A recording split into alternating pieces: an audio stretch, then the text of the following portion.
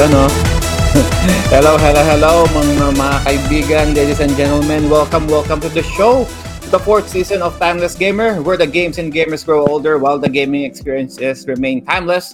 Your weekend podcast show that discuss everything about video games. Brought to you by the beautiful people from Pinoy Retro Gaming. If you are new to the program and just discovering us for the first time, you can go and watch our previous live shows by going to the Facebook page of Pinoy Retro Gaming, PRG, or by going to our YouTube page, Timeless Gamer PRG. We are also broadcasting live in our Twitch channel under Pinoy Retro Gaming. And if you just want to listen to us talk, that is okay because our audio versions of our previous episodes are also available in Spotify, iTunes, Apple Podcast, and Google Podcast. Now, on our last episode, we discussed everything that we can possibly do with the first generation of Pokemon games, Pokemon Red, Blue, Yellow, and green. No? So for all of you Poke nerds out there, you can just catch our previous show by going to our links, no? Our Facebook page, YouTube page, Twitch page, and of course our audio streaming channels. And for today's episode, we are all going to talk about gaming console and of course the maintenance, everything in between, guys. Modding na rin, restorations, and all that. And of course, joining us for today, si Sir Siebert is Retro Gamer na wala sa kanyang studio for this evening. Hello guys, good evening. Need ko lang samahan talaga si Sir Joe, but buti na lang I made it on time, so it's nice to be here. Thank you, Sir Joe. Alright. Thank you, Sir Siebert. And ako po ang one of your hosts for today, si Joe. And ito pong topic namin for today, ladies and gentlemen, napag-isipan lang po namin ni Sir Siebert kasi meron akong mga console kasi na mukhang puwapalya. Kaya, and dahil si Sir Siebert ang aming resident restorator, yun ba, if that's the word, restorer, sabi ko, why not i-topic na lang natin kako gaming repair and maintenance kasi ali naman kasi ni Siebert yun, guys, kaya why not no? So buti na lang itong si Sir Siebert, meron siyang mga contacts to a few technicians. Ito talagang marurunong talaga to. Ito talagang mga restorer talaga to. mga restorer talaga tong mga to. Exactly. No? Alright. Kung saan po pinag-aagila po ni Sir Siebert tong mga guests po natin. Two of them actually, 2 out of 3, no? Yung dalawa po, nito na po sila sa ating backstage waiting to come out. Hopefully, makasunod si Sir. Si Sir, sana makaabol sa yung pangalan. Pero wag na natin patagalin pa. Ilabas na natin sila. Ilabas po muna natin si Sir Roy Ginald of PXP Repair. Sir Roy. Hello po si Sir Roy. Hi po, Sir Roy. Well, joining us from his shop. PXP Repair. Yes, okay. Alright. Medyo mahirap yan. Yung PXP kasi yan. Yung audience, Sir Roy. Yung PXP kasi yan, parang nailang dati. PlayStation, Xbox, PSP. PS3, Xbox, PSP, yun. Yan. Ngayon, ginawa ko na lang portable para lahat ng sakot. Alright. So, medyo, pagpasensya nyo na, guys, medyo nag-choppy po ang line po ni Sir Roy. Oo. Kaya na po namin inaayos ang audio ni Sir Roy. Meron pa pong isa, si Sir Eds. Comrade Eds. Hello. Yun, no? Hi, Sir Eds. Joining us from his shop at home. Say hello, Sir Eds. Nandiyan si... hi. Ayan, Nandiyan si Boss Roy. I understand si Sir Eds is under Retro Gamer PH. Tama po ba, Sir Eds? Ha? Oh. Kayo po ang isa sa mga tech ni Boss Sir RGC. Yes, Sir Erwin yun. Pambira. of RGCP, yes. Si Wala, Chairman, kay nakalimutan Chairman. nyo, ah. Yeah. Yes, sir, Chairman. Sorry. Kalimutan si Chairman, ha? Huwag kang magalit, Chairman. Nasa ibang bahay kasi ako, sorry. Okay, namamahay po si Sir Siebert. So, si Sir Eds po ay member ng RGCP. Yes. Tama ba? Ayan. Mga alipores po ni Chairman. Shoutout kay na Chairman. And of course, one of our hosts din of Timeless Gamer representing PRG, Sir Retro Freak, Sir Ray. Nandito na rin si Sir Ray. Good joining us. Kapapasok ko lang. So magandang gabi. Uy, mga Saktong-sakto lang dating mo, sir. Yan, Sir PXP Si Sir Edsa. Itong Oy. PXP, kilala ko to. Green Hills Naku. may Green Hills saka to eh. Quiapo yata. Tama ba? Karyedo. Karyedo yun! Karyedo! Syempre, huwag natin kalimutan ng mga tao dyan sa chat. How you all doing today? Si Sir Carlo, hindi makakita si Sir Carlo pero nandyan joining us dyan sa chat. Si Sir Carlo Rave Maala, si Momo Cringe 17 na nandyan sa Twitch. Si Baruna Royka nandyan na din. Kami, what's up? Speaking of which, si Sir Herrick Benigno, isa sa mga tech din natin yan sa RGCP. Si Sir Herrick, Yes. bakit wala ka rito sa itaas? Oo, ba't di niyo sinama yan? Sir Herrick, camera siya yata si Sir Herrick. Ayaw na umarap dito. And of course, si Boss Chairman Erwin Esteban, nandyan din po, Chairman of RGCP, watching us dyan, nandyan siya sa chat ngayon. Hello po sa inyo pong lahat dyan sa chat. Sana po ay maging comments, thoughts, and questions po regarding po sa ating mga technicians right here kay Sir Ez and kay Sir Roy Ginald. Ilagay nyo lang din po dyan sa comment section para po ma-address po natin ang mga inyong questions. Alright. Shoutout kay Chairman, Sir Ed, Sir Celso, magandang gabi. Sir Celso, nandiyan din Chairman. po. Chairman! Alright. Okay, si Sir Celso, ba't wala rin dito sa itaas? Oo nga, kaya si Celso. Alright. Sabi niya okay na daw kasi nandyan naman si Sir Roy G eh. Ay, ganun. Sabi ni Sir Herrick, busy tulog, naglalaba. Hindi maka-join. Alright. So we'll start with a few questions po, no? Generic questions lang po for both of our guest technicians po today. So, number one question po. Kay Sir Eds, kay Sir Eds muna, and this is Sir Roy. Ano po yung consoles po na madalas yung i-repair, Sir Eds? Ako, Game Boy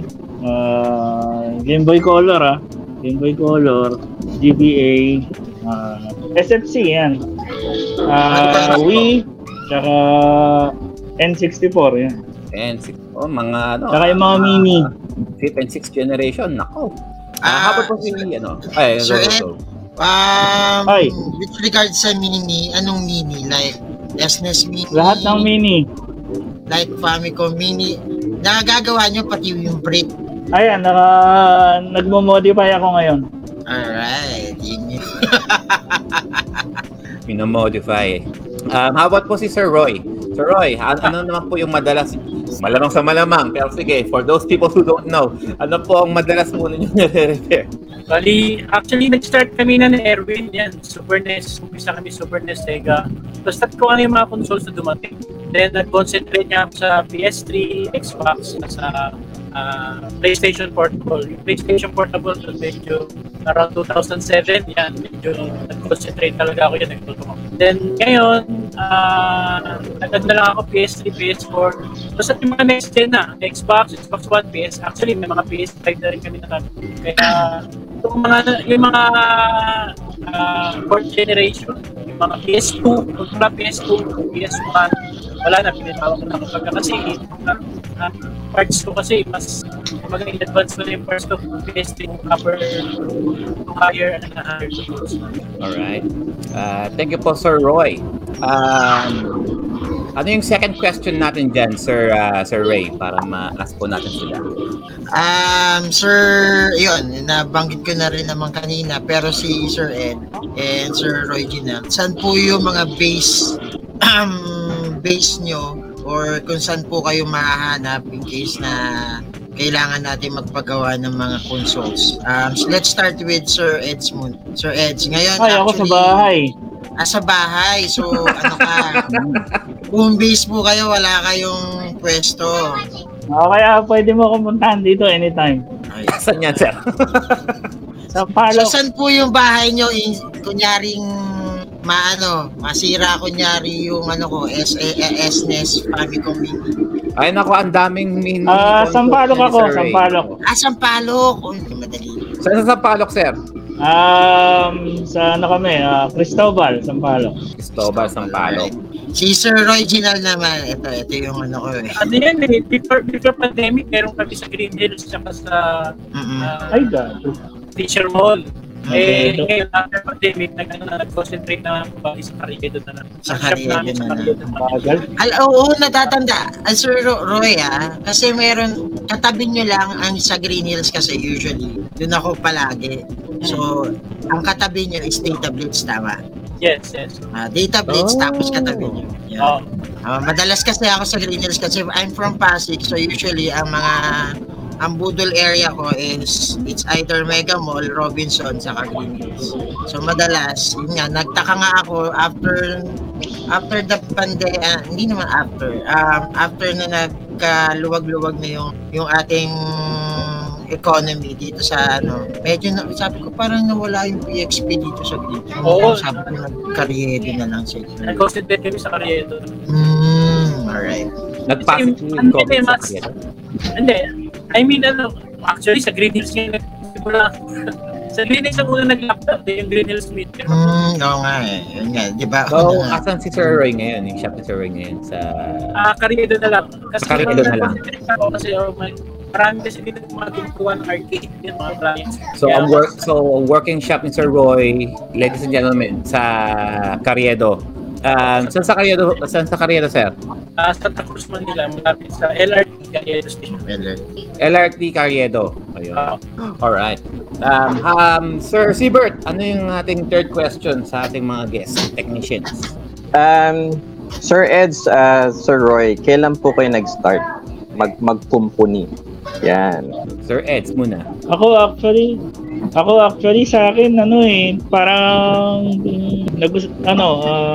hobby na naging at actually malaking tulong sa akin talaga si chairman. Sobra. Shoutout kay Chairman. Shoutout kay Chairman.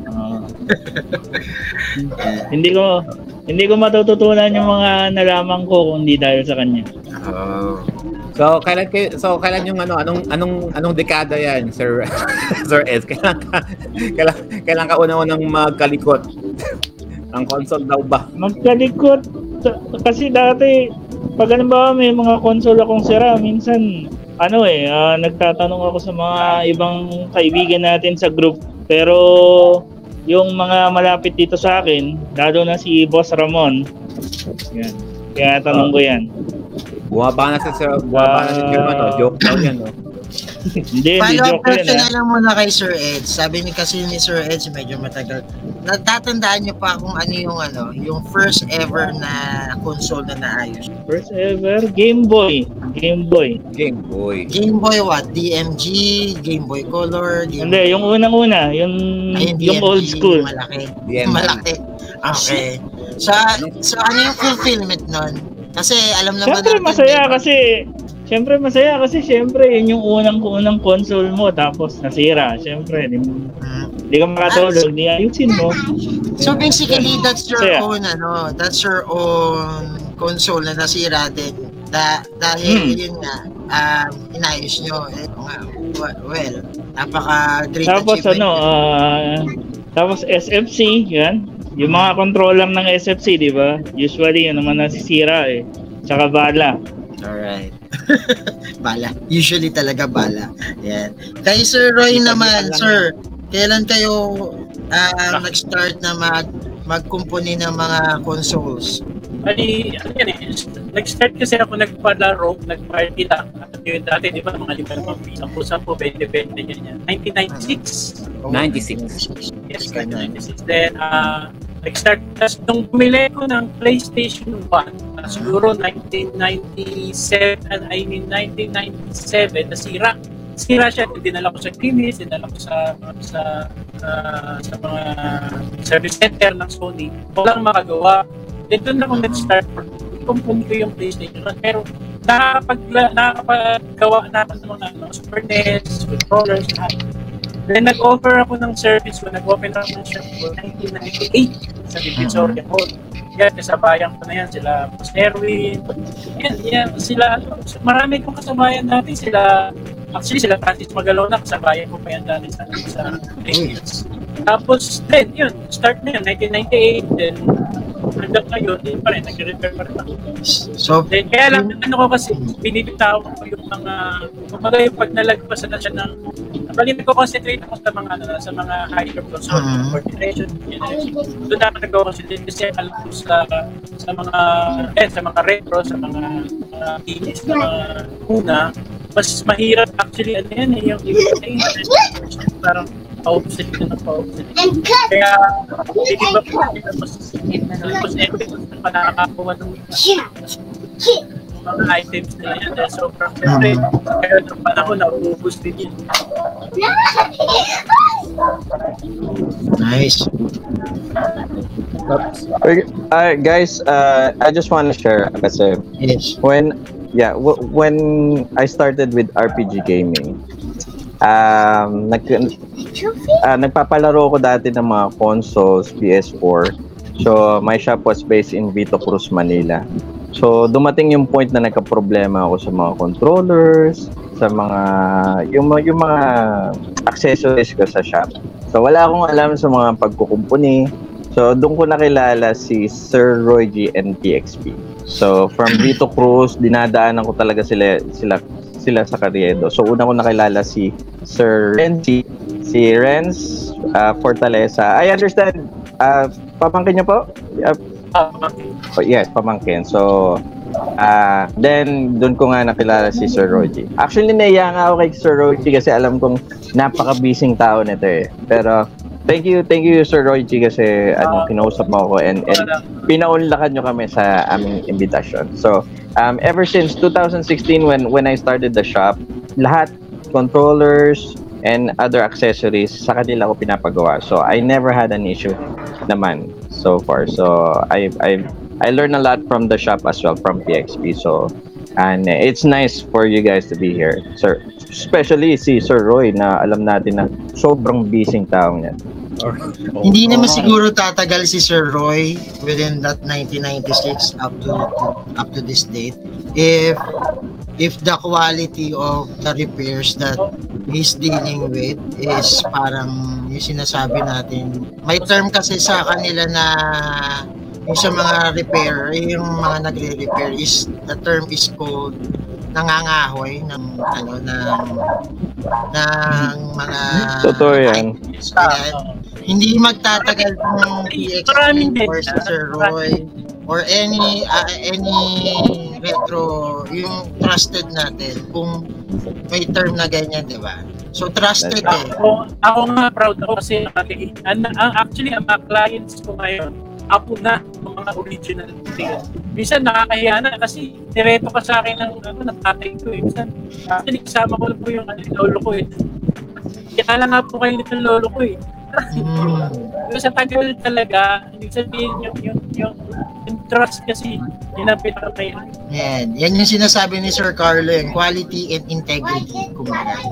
Dahil actually ang bread and butter naman talaga ng mga mga nagre-repair, mga ganung klaseng serbisyo is word of mouth. Word of mouth, diba? at the same time yung quality ng repair nila. Kasi hindi naman pwedeng hindi naman nila pwedeng sabihin na yung magaling ako. Yeah, that's true. Kailangan may mismo sa client. Hindi mo pwedeng i-claim as a technician, hindi mo pwedeng i-claim yan. Dapat ma-vouch ka kung dati mong kliyente, kliyente mo. Yun kasi approve ng iba, not to yourself na ikaw din. Tatay! Ayan, bumaba na si Chairman, no? Sir Roy G, wag daw pahalata yung edad natin, sabi ni Chairman, bumaba na. Si Sir Marlon Hurtado, nandyan na rin sa baba. Sabi niya, may mga restoration ng console, merong tutorial sa YouTube. kung paano para maayos ang console. Totoo naman 'yun, guys, actually. Pero syempre hindi naman lahat ng mga tao may mga gamit. And yung iba diyan, mga takot gumalaw mismo ng sarili nilang mga console. Kasi malay mo baka meron silang magalaw, mas masira pa lalo. Tapos dadalhin kay Sir Roy, dadalhin kay Sir Edge. Sir, nasira eh. Tapos hindi sasabihin na ginalaw na pala. Kasi ano yan, marami kami. Mahirap yung pag kinalaw na. Ako personally, I have Mini rito. I have SNES Mini, I have NES Mini, I have Sega Mini, may PS1 Classic Mini ako dito. Even though guys, meron tayong YouTube, eto ako personally natakot ako nung ginagawa ko yung pagmo-mod. Pero yun nga, kung hindi mo gamay ang pagmo-mod, much better kung Wag na lang. mag-seek ka ng help sa mga experts. Yun yung even though na-mod ko sila na thankfully hindi na break. Kung hindi mo talaga gamay, much better kung mag-ano ka na lang, seek help to the technicians, di ba? Nako, lalo na yung magsa-solder iron pa.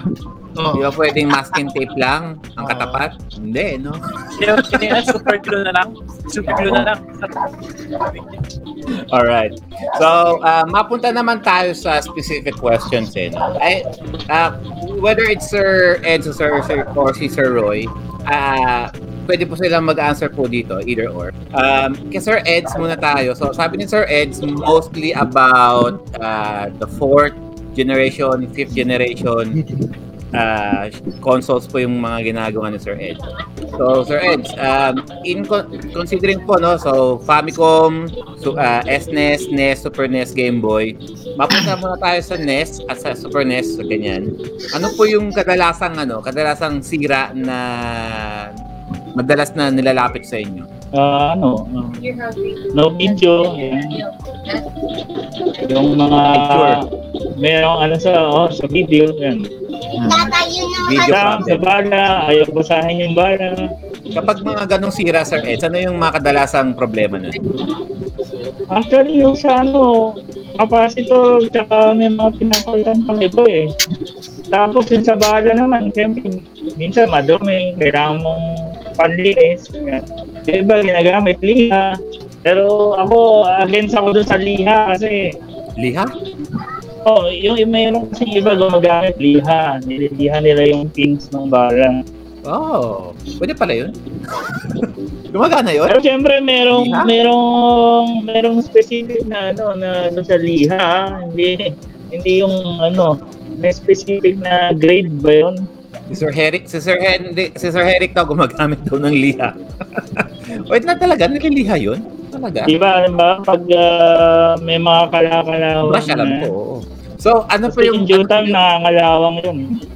So, nililiha po yung pins po nung cartridge. Yung pins Kasi ng para cartridge mawala, yun. para mawala Yung kalawang. Hindi po pwedeng gamitan ng ng parang ng alcohol or anumang cleaner. Mayroon kasi, yung balang nakuha mo galing pa sa dito, sa mga Galing pa sa baul. sa mga masorero, sa mga actually meron iba galing sa junk shop, sa mga Ayun. yan. Junk shop. Yung term ni Sir Celso, di ba? Nangangalakal, the term nangangalakal. Kay Sir Oo. Celso, dun ko nakikita yung term na yan ngalakal. Pero yung Sir Ray, alam mo yung ewan ko, pamahiin ba yun? Yung ginagamit na daw ng white na toothpaste, Colgate? Yung iba naman ginagamit, rubbing compound.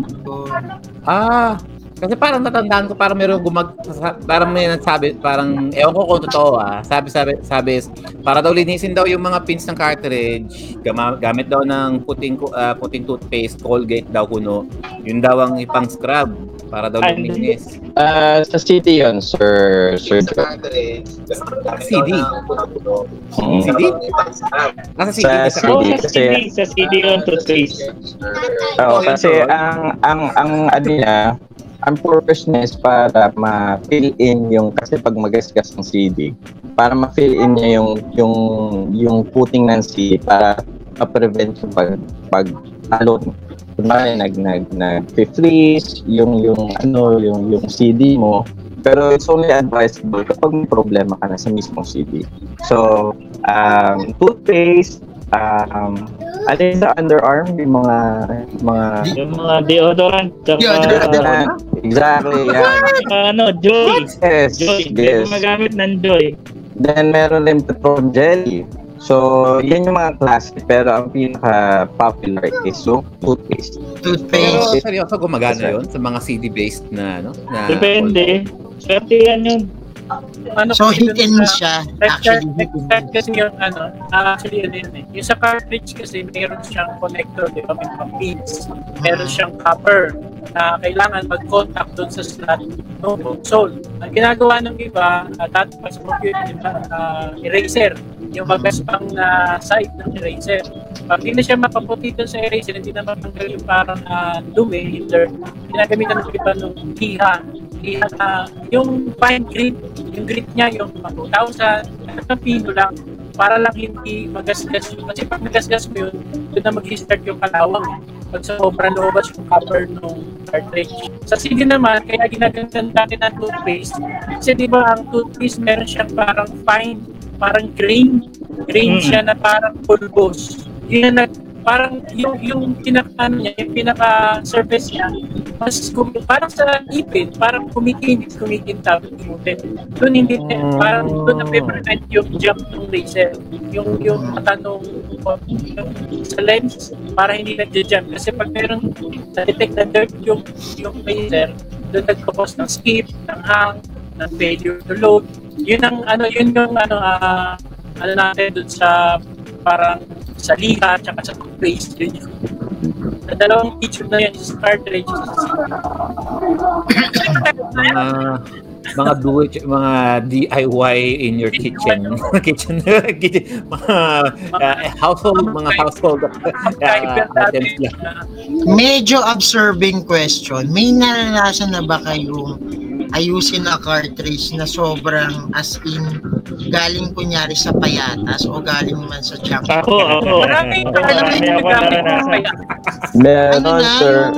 Alam mo yung wala, hindi mo na alam yung mismong title dahil burado na sa cartridge at the same time yung mismong pin niya. Actually, hindi yun ang uunahin mong isipin eh. Hindi yun ang uunahin mong isipin. Uunahin mong isipin yung amoy niya muna. Yun nga eh. Oo. May natry na ba kayong maayos o ma-restore ng ganun yung Maraming ganyan. sobrang Actually, maraming ganyan. Nung panahon ng Super NES dati, nakakalakal kami actually. Alam nila yan, alam ng mga retro yan. Sa dump site, basurahan. Upo ka lang doon, tapos nalalaman niya, uy, si Roy, alam ko ang target nito, yung mga cartridge na ligaw. Ang tawag na ligaw, yung mga natapon, nahulog, na nababad sa kusaan. Nuhugasan nila yung kalagtas sa hugasan. May mga dumarating. Kaya mas maganda kung araw-araw ka kasi ibig sabihin, fresh yung makukuha mo. Kasi kung nagpalitis ka na 2-3 araw, nakalawak na. Kasi na-stack na basurahan. Kaya yung iba dati, wala pang lumalabas na copy na SFC. Pati ko wala pa na. Talagang nagde-dependent kami doon sa mga uri ng galing Japan. Yan, lahat. Actually, mga dam site, spoken actually, malapit ko kay Mountain dati, payata. Kung saan meron dam site na pwede kang nakakaalam na basurero na yung target item, yun, lalapit. Alam nila ba? Pero as second question, as technicians or nagre-repair, minsan Yes, ba Eric. nagre-relay ba kayo sa mga yung nangangalakal? Tapos Oo naman. nagre-relay kayo ng ano yan, by means of the gamit or Paano nag-relay? Nag-relay dun sa parang asa ng parts. parang minsan umaasa kayo sa parang, Noon. Actually, ang Super NES dati, meron siyang sira dati na pag nababad mo yung reset, susunod yung isang IC. So yung IC na yun, wala ka na alam ko yan. You have to buy mga defective, mga sira kahit pinapalawak. Basta buo yung IC. Yung IC ng reset, di ba? Kung mababayaran mo ng 20 pesos, 30 pesos, basurero na hindi nyo naman alam kung anong gagawin. Bibilin mo talaga yun kasi ice lang. Kahit kinakalawang niyo yung buong board, yung ice yun lang ang kailangan. Dati, kasi naglabas ako ng arcade dati, yung piso. Nag-produce ko niyan ng mga 100 arcades dati. So, naging problema. May nabasa nga ako kay Sir Erwin Esteban, kay Chairman. Arcade raw yung tinitira nyo dati, Sir Oo, Erwin. arcade. Naglagay ako ng arcade sa mga squatter. Umabot siguro ng 100. Parang hulog piso gang din kayo, no, Sir Roy? Hulog piso. Koisap ka kami. Oh, kasi yung isa sa Pinoy-Retro Gaming na si Sir Jeff Sardalia aka Tito Boy is piso gang din. Arcade arcade master din kumbaga, nagpipiso-piso. Yun siya yung nag-produce pa kami ng sarili namin timer pa kami. May timer. Bago dumating yung mga digital na yan, may mga Nice. timer ng washing machine. Yan, ginagamit namin dahil. Alright. Kasi ako yung sinubukan ko kasi nung tinest ko kasi yung Super Famicom, Super NES ko. Yung Super NES ko na ito, habang si Chairman nandyan, si Sir Henry. The last time na nasa Pilipinas ako, bumili ako kay Chairman ng Super NES. And then sabi ko kay Chairman, pwede bang ma-modify ito para mag-play din ng Super Famicom na games. Binigay niya kay Sir Eric, tapos binunutan niya ng ngipin, yung dalawang ngipin sa loob. Sa loob. Yun lang Yung tab. Binunutan yung gano'n. Tapos sabay, yan, modify na. Yun lang yun? Yun lang yung implement kasi Yun lang yun? Meron Pero may tab. Pero sabi ko, kung wala ng tabs tong gilid, so ibig sabihin pwede rin ako maglaro ng European na games. Pero it turns out hindi. Kasi ang PAL games, iba daw kasi ang video frequency. Kaya ang NTSC Japan, NTSC US, pwede sila, pero PAL games hindi. Kaya kailangan daw gumamit ng converter. So gumawa ko ng converter.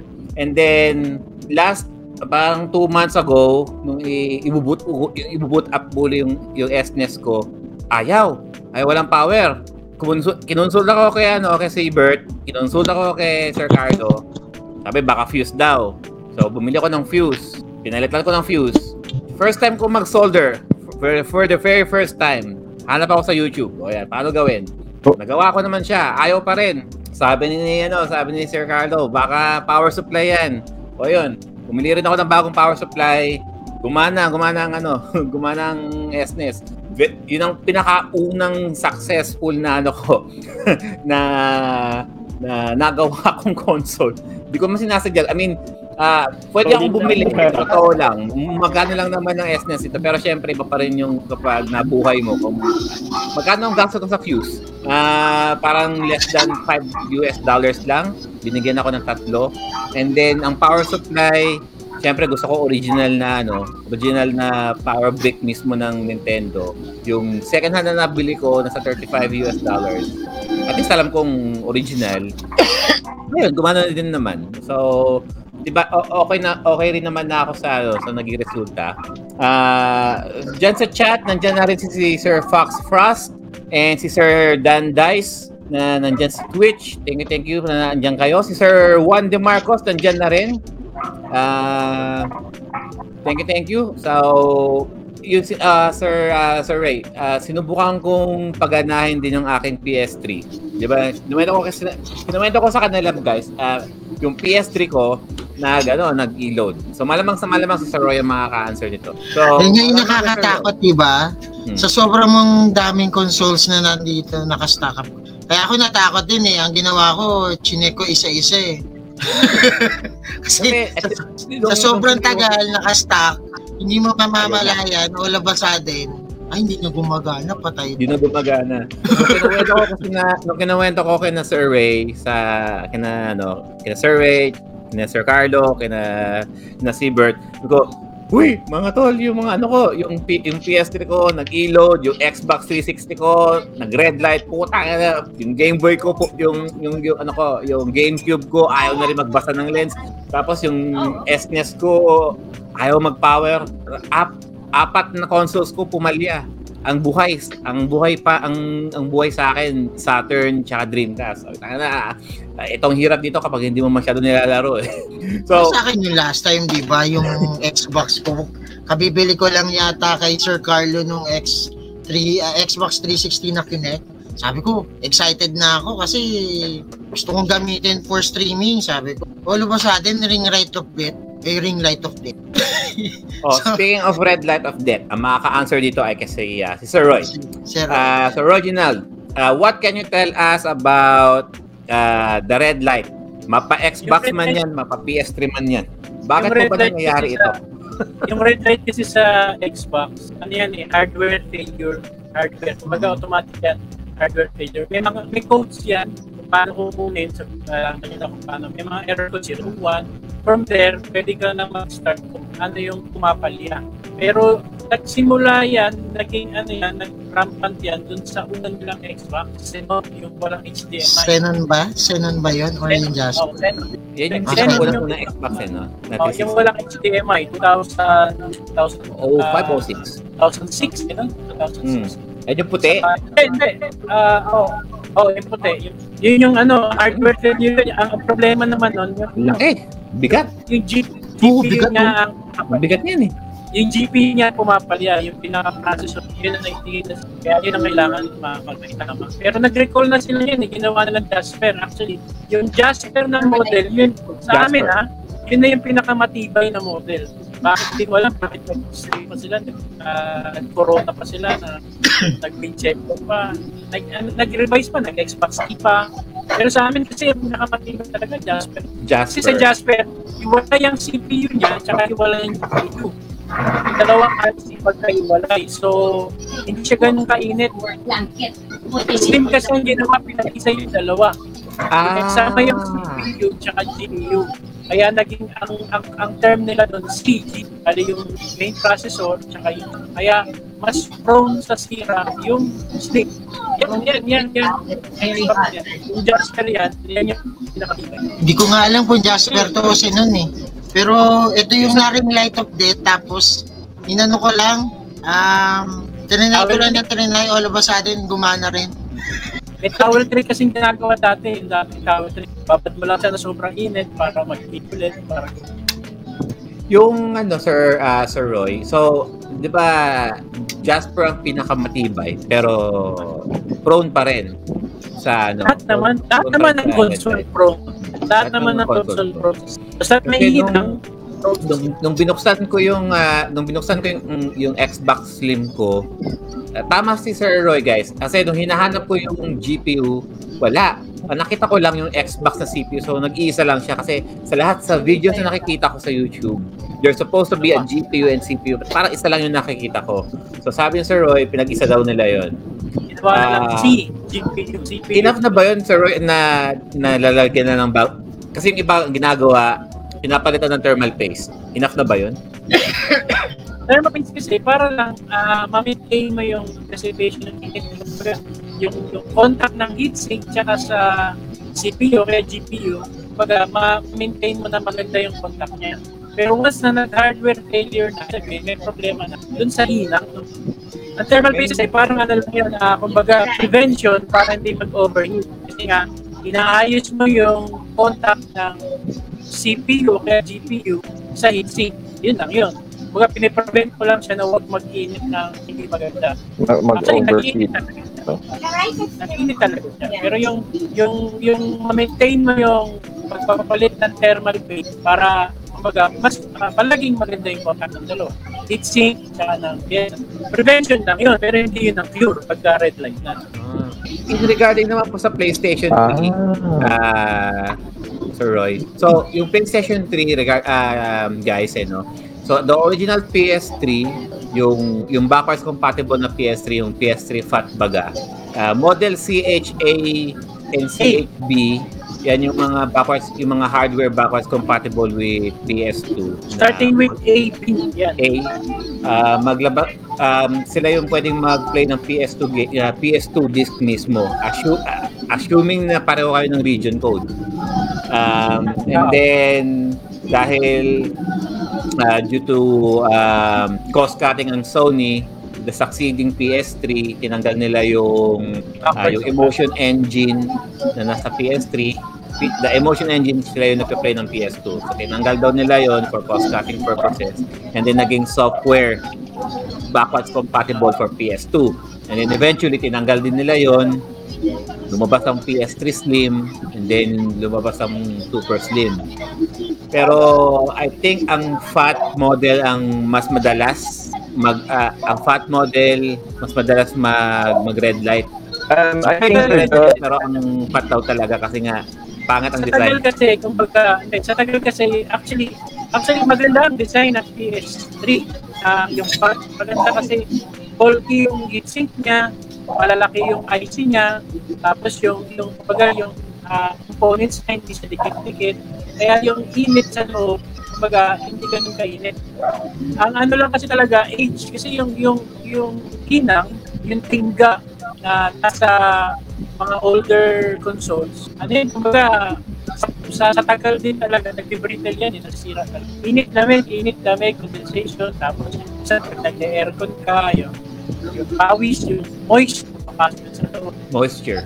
Ang pyesa kasi, ang pyesa actually hindi nasisira. Ang nasisira, yung connection ng pyesa tsaka ng motherboard. At unless may mga outside na nag-short, nag-bigla, nag-search, doon masisira ang pyesa. Pero yung on the normal use, hindi naman masisira ang pyesa kasi tested na nila yun. Okay. Yun nga lang, Sir, may tanong ako, Sir Roy. Kasi since if that's the case, ano yung kasi meron sila sinasabi about replacing the NEC token. Yung Rebol daw hindi na effective yung mga Rebol, ganyan ba? Yeah.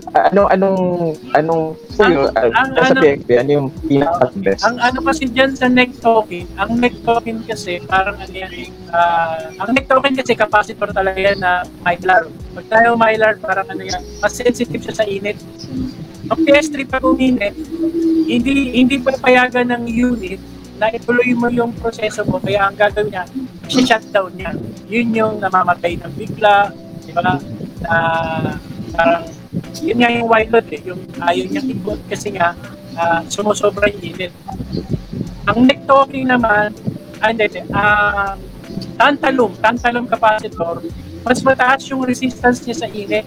Kaya kahit mainit yung pyesa, itutuloy niya yung boot. Kaya doon yung, kung makikita nyo, dun sa mga later models ng PS3, starting from 210 hanggang 25, hanggang 3,000, hanggang 4,000, wala na yung neck token, ginawa na lang tantalum. Kasi yung heat resistance niya, mas kakayanan niya kahit. Ang disadvantage ng tantalum sa mga older PS3, kasi nga, di ba, wala naman siyang tantalum originally, di ba? Ilalagay lang ng mga technicians para magaya yung design yung later model, 3,000, 4,000, super slick. Ang disadvantage naman nun, kahit mainit na yung GPU, tinutuloy-tuloy niya pa rin. Kaya mas maraming nasisira yung parts na may sisira. Kasi mainit na, hindi pa rin sinashutdown ng unit. Kasi may thermal control. So parang thermal sensor ang yun. pag sobrang nainit nun, automatic siya shutdown niya. Pero pag makikita na yung system is overheating, diba? Nadidetect niya na mainit na. Pero ang nagiging problema nun, binapas ng tantalum capacitor. Kaya nangyayari, mainit na yung pyesa, hindi pa siya na-shutdown. Siguro kung hindi naman heavy gamer yung maglalaro, okay lang yun. Kasi at least napapabot niya ng napapabot. Pero kung sabihin mo na sobrang nainit, tapos hindi niya pa rin siya na-shutdown, yun ang nagiging cons niya na pwedeng masira na yung pyesa kasi nga ayaw niya patayin na yun. Binaypass mo na yung thermal sensor. So parang Yung Rebol kasi dati, actually yung Rebol kasi dati, naman nun, maibalik yung connection nga maibalik yung connection between part tsaka ng board. Yun yung sa report natin. Pero sa ngayon, sa dami nga ng marami nang gumawa, marami nang yung tantalong na lang talaga ang ginagawa ng iba para mapabuto mo lang. Kumbaga yung chances ng failure mapagod yung mabawasan. Kasi nga, nadedepend niya na okay yung kaya di ba tinatagal yung tech token?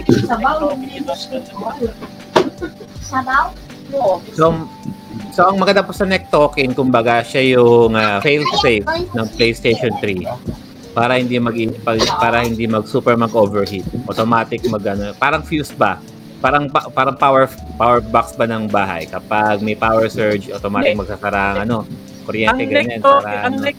Originally kasi ang neck token niya, yung nakalagay sa mga PS na luma is neck token. Ang neck token kasi sensor yan.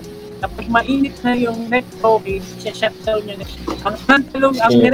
Ang pinapalit nila sa neck token is tantalong capacitors. Ang tantalong capacitor, mas kaya na yung init. Kumbaga yung kahit yung May tanong lang ako Sir Roy. Ano uli yung mga matitibay na PS3? PS3 Slim 25 model, 256B. Sir Roy, ano uli yung mga matitibay na PS3? Slim daw. Kasi yung sa akin, si ECH 2012A, ano to? Slim to Tama do? slim niya, no? Slim. Ang difference naman ng difference ng model ng PS3. PS3 na una, yung CECH-A, pagpalagay may FAT, yung apat na USB. Ang GPU niya kasi 90nm. 90nm, ibig sabihin, mas mainit siya. Kumbaga mainit talaga. Ang sumunod dyan is slim. Yan, yung hawak mo is CECH-20, 65nm yan. Kumbaga, binawasan nila yung init. Okay. Yung CECH-25 tsaka 3000, hindi nasa yung 45nm na lang. Kumbaga, hindi siya ganun kainit. Level yun ng mga Jasper. Kumbaga, hindi siya ganun kainit. Kaya sa amin, mas maganda yung model na 25, CECH-25. 2.5. Sa akin rin ako, I'm very lucky rin na to have that model kasi ilang taon na sa akin, siguro mga unang biro more or less 10 years na, hindi ako nagka-problema. Pero may ito lang ako, Sir Roy. Sir Roy, kunwari merong lumapit sa inyo nagkaka-problema, R-load, Y-load, what you suggest? Binibigyan mo ba sila ng option na mamili ng tantalum or ipalit ng NEC token because of this reason na mababypass ng tantalum yung pag-overheat ng which eventually will kill their console talaga. So, what normally do you suggest pag dumating sa point na? Sa amin naman talaga, ang ginagawa talaga namin kung ano yung dapat na gawin. Pag dumating sa amin, sabihin namin, sir, papalitan namin ito ng talo. Pero, laging may pero. Huwag mo siyang ibababad ng 6 na oras, 8 oras. Right. Let the unit rest para mapahinga din. Sabi ko nga, para mapahinga din yung mata nyo, makapagpahinga yung unit. Kasi kung gusto mo talagang bumaba ang unit, ang buhay ng unit, huwag mo abusuhin. Diba? Walang forever Diba? Kahit gaano katibay, yung original na nilabas ng Sony, sa factory na multi-billion ang production, nasisira Diba? Kami pa na i-repair na. I-repair namin, naayusin namin, pero pag gumana, laging may clause. Huwag nyo namang abusuhin. Hindi porket ni-repair, kala nyo forever na, lifetime na. Diba? Kasi kung ikaw, tayo kasi gamer, ako 15 ako, pero I still. Kasi kung mahal mo yung unit mo, hindi mo siya abusuhin. Kung porket ni-repair ngayon, diba? Sabi, ni-repair ngayon, yes sir, 3 months warranty yan. Sabi, sa amin kasi, sa batas namin mga nagre-repair, kailangan namin magbigay ng warranty. Minimum namin. 3 months warranty, tas 3 months mong hindi papatayin. Patay tayo dyan. Hindi counted yun, syempre. Meron kaming customer na gano'n na proud pa siya, sir. Actually, 2 days ko yata nilaro, mag-down. Shutdown. Isang beses lang. Sir, hindi normal yun, hindi normal. Kahit brand new yan, hindi normal. Meron kasing ganong client na pag ni-repair mo, akala nila, kumbaga, Sa akin kasi, ang lagi kong inaano sa customer, walang permanent na repair. Walang permanent na Meron, fix. may ultimate, kumbaga kung ano yung kaya-kaya mong gawin. Tsaka meron din yung lahat kasi, magkailangan din ang ganan eh. Walang forever talaga kasi kung i-repair ko yan, tapos gustuin mo naman, di ba? Mapapagod ako, mapapalik-balik. Tsaka meron kasi kaming client, minsan sabihin, hindi ko naman ginamit. Pero pag bukas namin, wala na halos thermal. Ibig sabihin, babad, init na init. Sir, Actually, ginamit ko lang yan. 2 araw lang yata pagpasok ko nga. No? Pagbukas nyo, no? Ano na? Simut sarap yung thermal paste. Yung pala, dalawang araw na walang patayan eh. Actually, yan din yung yan din kasi yung kailangan din maintindihan din ng mga customers na just because pinagawa nyo sa isang service shop,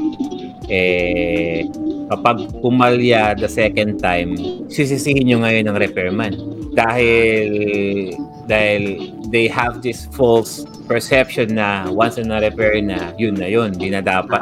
Pinagawa ko na yan. Hindi na dapat papala yan eh. Sisihin natin mo yung repairman. Sa tagal ko ng business ito, I've encountered almost all different kind of customers. Merong madaling paliwanagan, merong mahirap paliwanagan, kumbaga, pag ni-repair kasi, hindi naman yan, pag sinabi mong repair, hindi na masisira eh. Diba?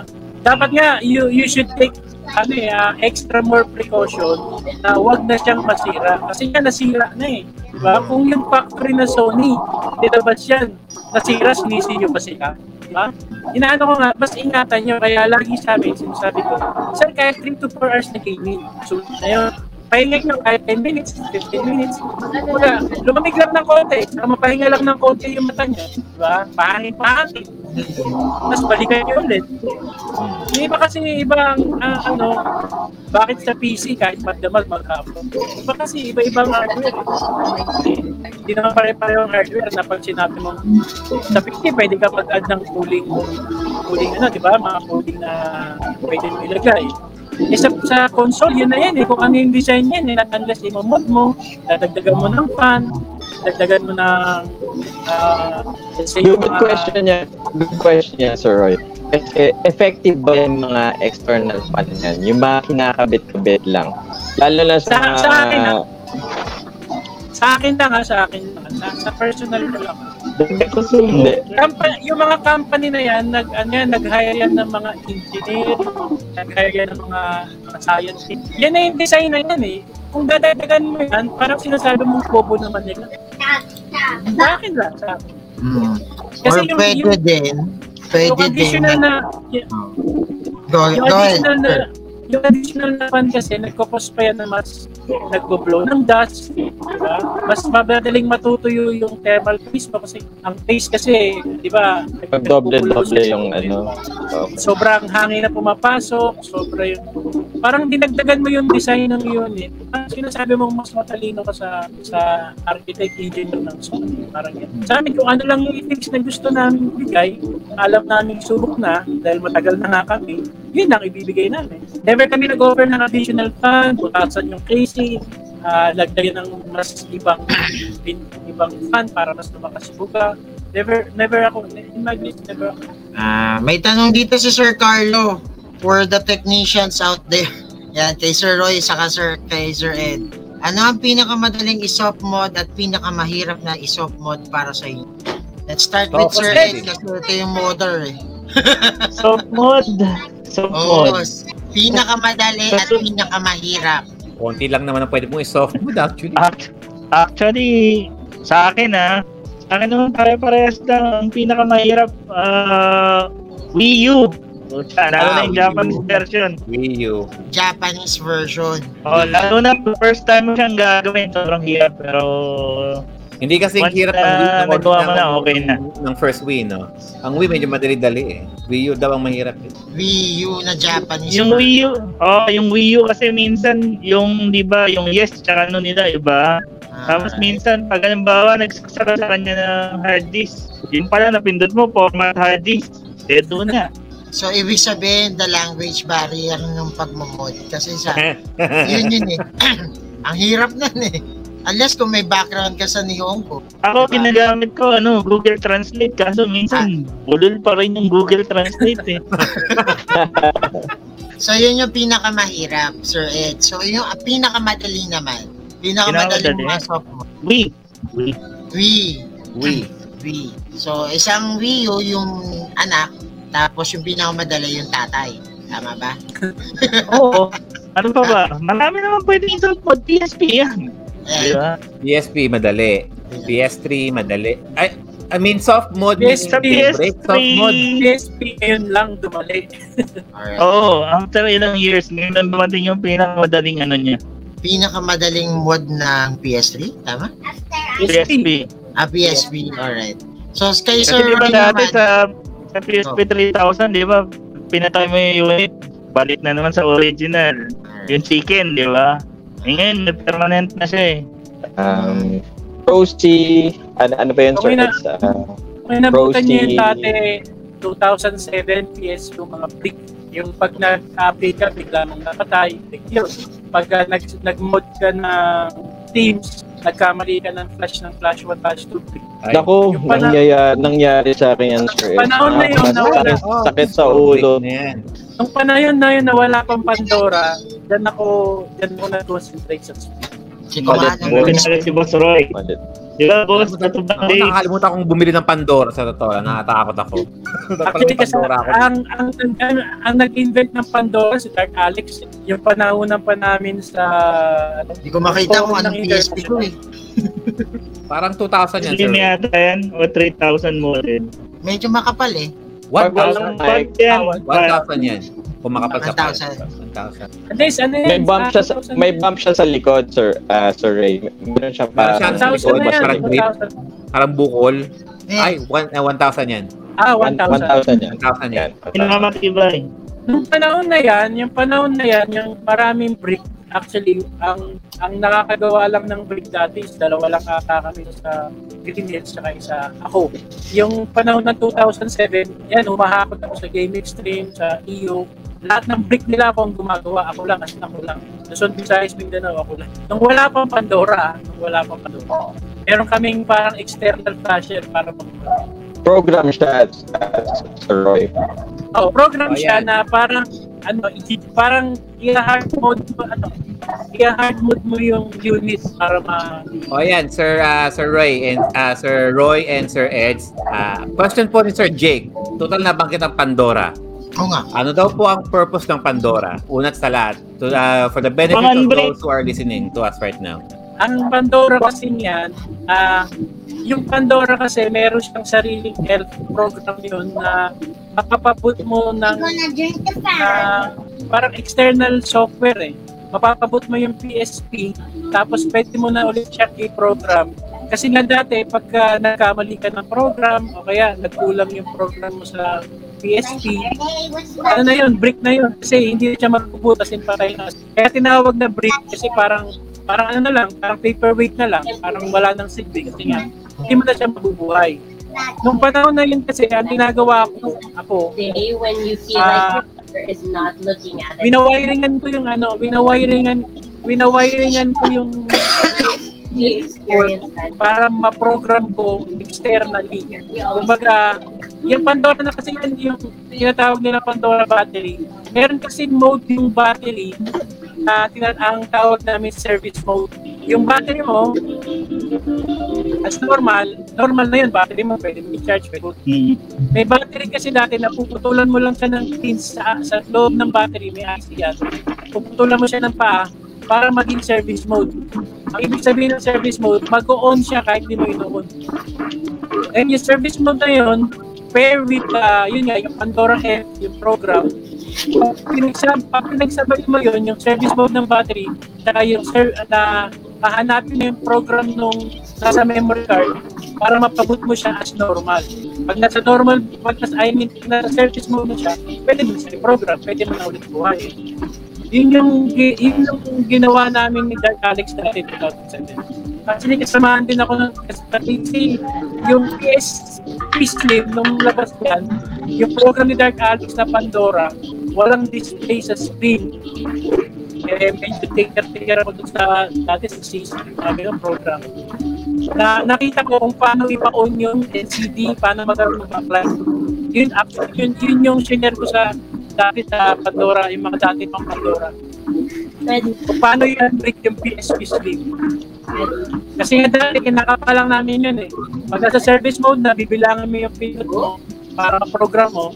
Pero nung pinasok ko yung program ko, nagkaroon ng display, kaya alam mo na kung ano. Yung Pandora, ang ano yung body match ng service mode ng battery, yan. Service mode ng battery, saka service memory card. Yun yung component ng Pandora. Hindi lang siya battery, kailangan meron ka pa rin program na sa network. Ngayon kasi wala na eh, lahat ano na eh. Software na lang, dati hardware talaga eh. That's right.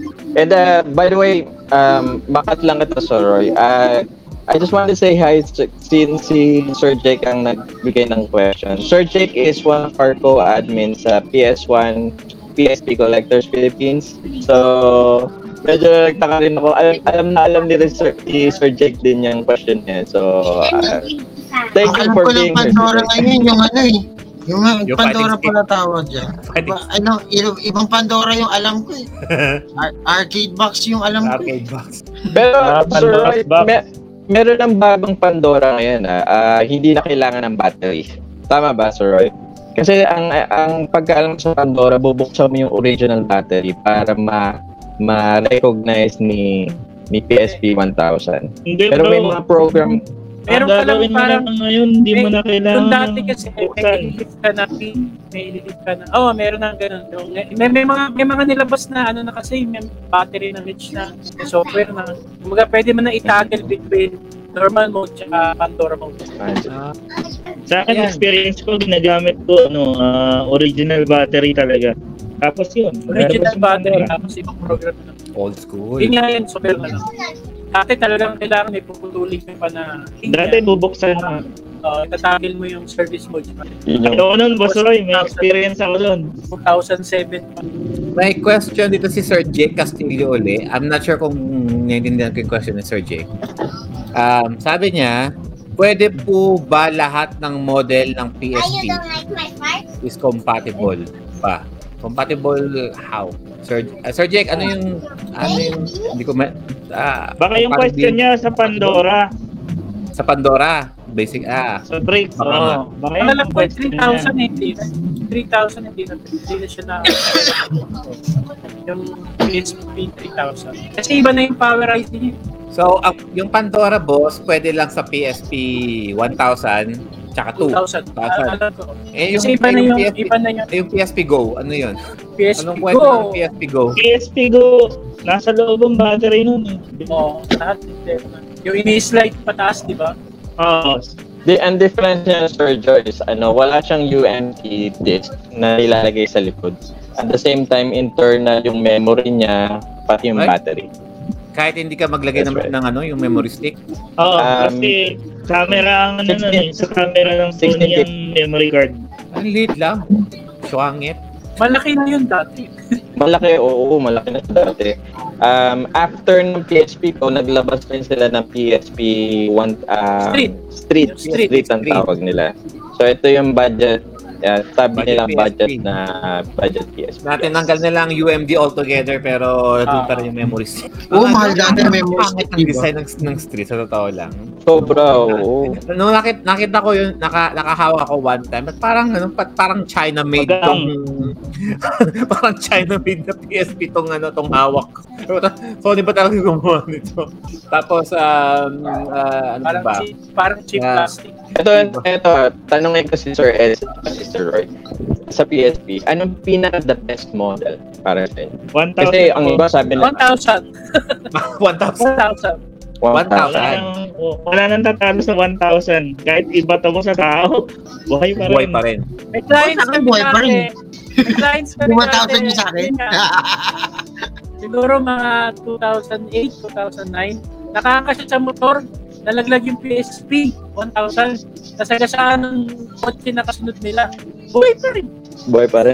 1,000, nalaglag, Kasi nga, so, nalaglag, nasagasaan, buhay pa rin. Makapal yung metal bracket niya sa loob. Kaya, Kaya pala makapal siya. oo, sobra yung kapal ng metal bracket. Kung papansinin mo yung UMD slot, pag in-open mo siya, solid yung mga parts niya eh. Like 2,000, 3,000. Parang, alam mo yung parang madali masira. Actually, yung 2,000, binusan ng isang client namin na nagpasiksilan lang sa tiyanggi-tiyanggi.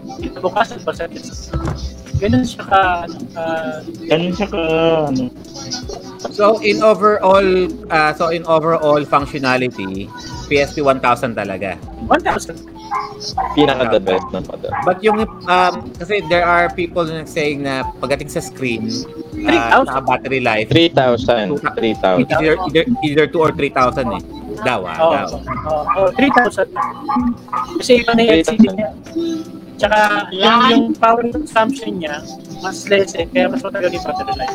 Kasi nga yung LCD niya, hindi hindi ganun kabilis mag-drain ng battery.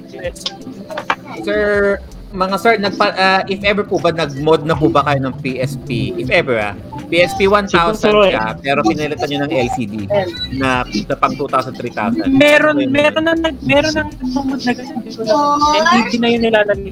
Kasi ang reklamo ng mga tao ay yung screen ng 1,000. Eh, sabi ko, how about palitan ninyo ng LCD screen na pang 2,000 or 3,000 para nasa inyo. Alam ko meron na. Maliwanag. Mas maganda yung screen niya. Meron na naman. Pero alam mo, Sir Joe, compare sa Game Boy, compare sa Game Gear, maganda na ang screen ng PSP. Mapa 1,000 man siya, 2,000, 3,000. Pero ang difference lang talaga, if you're gonna put it side by side, medyo malaki ang difference ng 3,000. Pero pagdating lang kung casual gamer ka naman, hindi ka maano sa mga graphics, maganda na ang PSP 1,000 eh.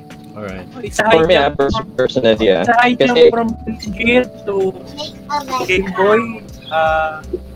Malaki ng improvement yun sa Oo. totoo yan.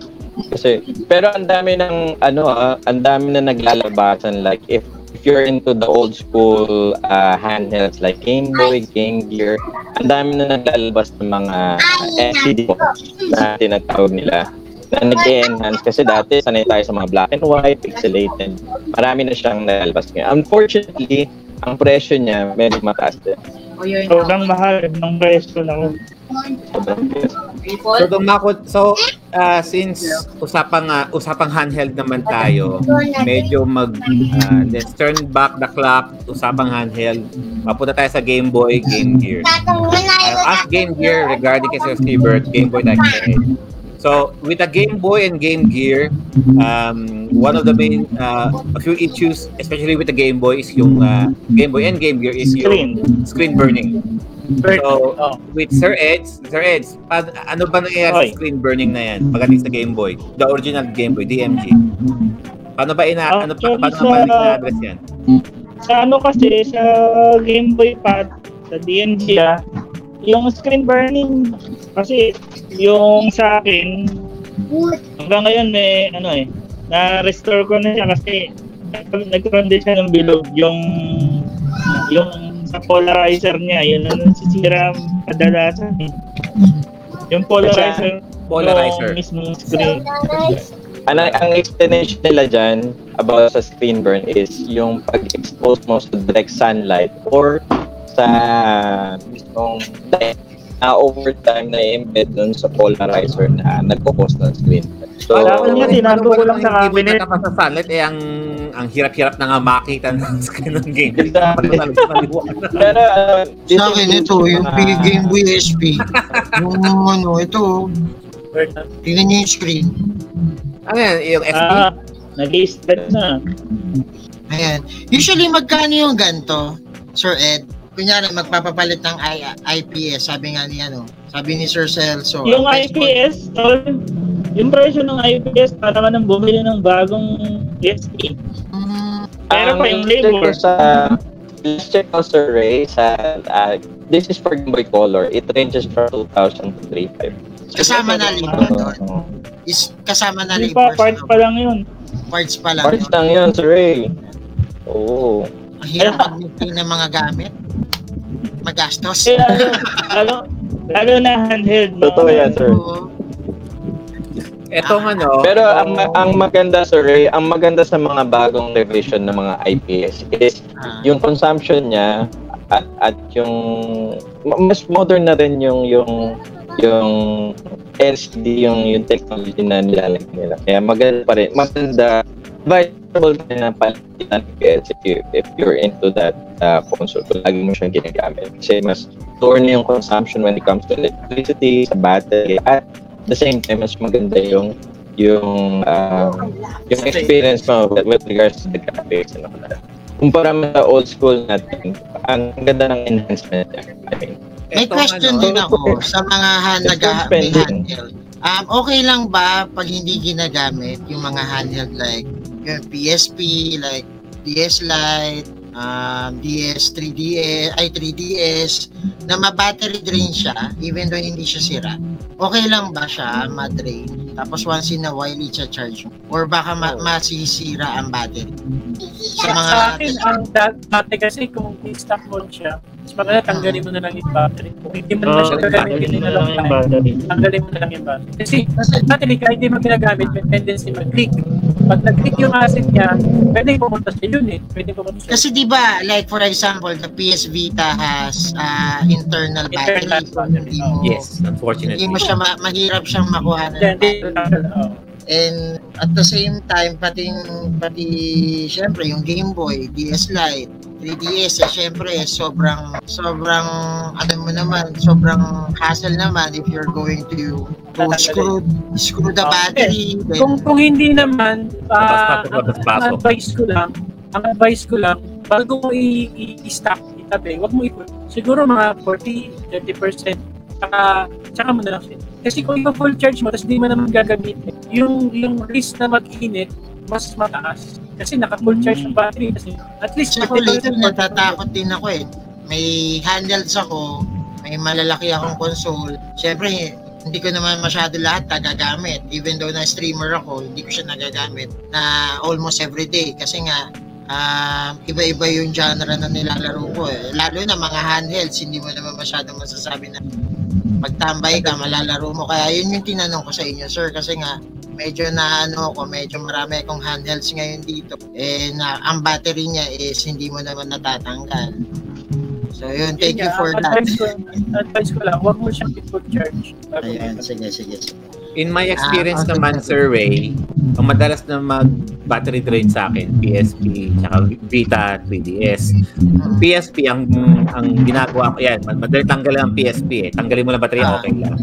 Unfortunately, with the Vita and the 3DS, eventually through over time, maglilit ng energy niyan. Kapag alam ko matagal ko nang dinagamit, charge ko. It takes a while para mag-charge siya, pero gumagana pa rin naman. Yun. If there's anything, ang kinaganda ng battery, internal battery ng Vita at 3DS, at least kahit paano matibay-tibay to the point na kahit sabihin mo mag-drain, hindi siya as in nakakasira ng mismong unit. Kagaya, for example, ngayon, ito, drain to, yung PS Vita ako. Ayan, drain to, ngayon, umiilaw-ilaw siya, so wala pala siya battery. So, yun nga. Kaya natanong ko rin, kasi medyo marami nga akong handheld consoles dito na medyo walang yun, drain yung battery. Kaya, siyempre, preserving, at the same time, collecting. Mahirap naman mag-collect, o labasate, malalaman mo na lang. Once upon bigla na lang malalaman mo, hindi pala gumagana. Kasi nga, na-drain niya. Or na. I-share ko lang din, this Game Boy Advance na nakuha ko kay Sir Carlo, buhay pa itong Game Boy Advance na nireto mo sa akin. Kasama pa yung pouch mo. See?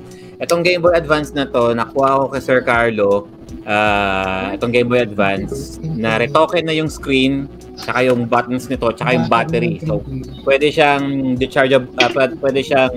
chargeable battery or normal na AA battery. The problem with the Game Boy Advance, nung unang labas yung screen nga daw. Medyo hindi daw maganda yung tint. Until nagkaroon ng mga revisions, binago yung screen ng Game Boy Advance para lumiwanag ng konti. So Carlo, thank you for your advance. Buhay pa rin hanggang ngayon. Regarding with the Game Gear naman, go back pa tayo ng konti. The problems naman daw with the Game Gear, most of the time, kung hindi screen burning, is the resistors and the Capacitor. So, Exactly. Thirsty Bird, you're more in tune to this. So, what can you tell us about the common hardware problems ng Game Gear? Hindi naman sa I'm more in tune kasi I grew up playing retro games. So Game Gear is a good handheld. Ang mura ng mga games niya, ang gaganda ng mga games niya. Pero most of the time, yun nga ang problema is namamatayan ng capacitor. So yung capacitor over time na nagde-drain talaga siya, nasisira talaga siya. So unfortunately, ang daming capacitor ng Game Gear. So meron siyang separate capacitor for the power, soundboard at saka sa motherboard mismo. So technically umabot lang almost 2 dozen capacitor ang kailangan mong palitan 24, within the aabot ang 24 capacitor. almost ganun kadami. So pero yan ang magaganda sa mga exactly. So kailangan mo malaman at the same time hindi mo basta-bastang makakita ka lang ng capacitor palitan mo. You need to know the voltage and yung amperahe niya, i-match siya. So medyo kasi sa atin wala tayong mabibili set eh. So may option ka namang bilhin isa-isahin sa mga online. So medyo mahal pero yan ang maganda sa mga retro handheld kasi matibay siya. So capacitor namamantay siya pero that's normal eh. So over time talaga nagde-drain out siya. So kasi sa RGCP, so sa mga comrade natin diyan, ang daming benta na mura as long na nagpa-power siya. Tapos merong mag-e-emit yan sa LCD niya eh. So personally sa akin kasi ang dami nagbebenta ng ganun, LCD gumagana naman, tapos nagpa-power.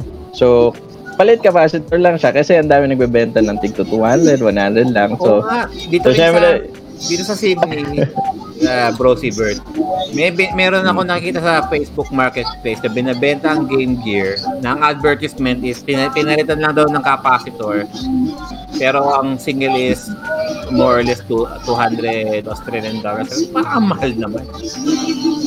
yes, pero sa atin, anyway, di ba?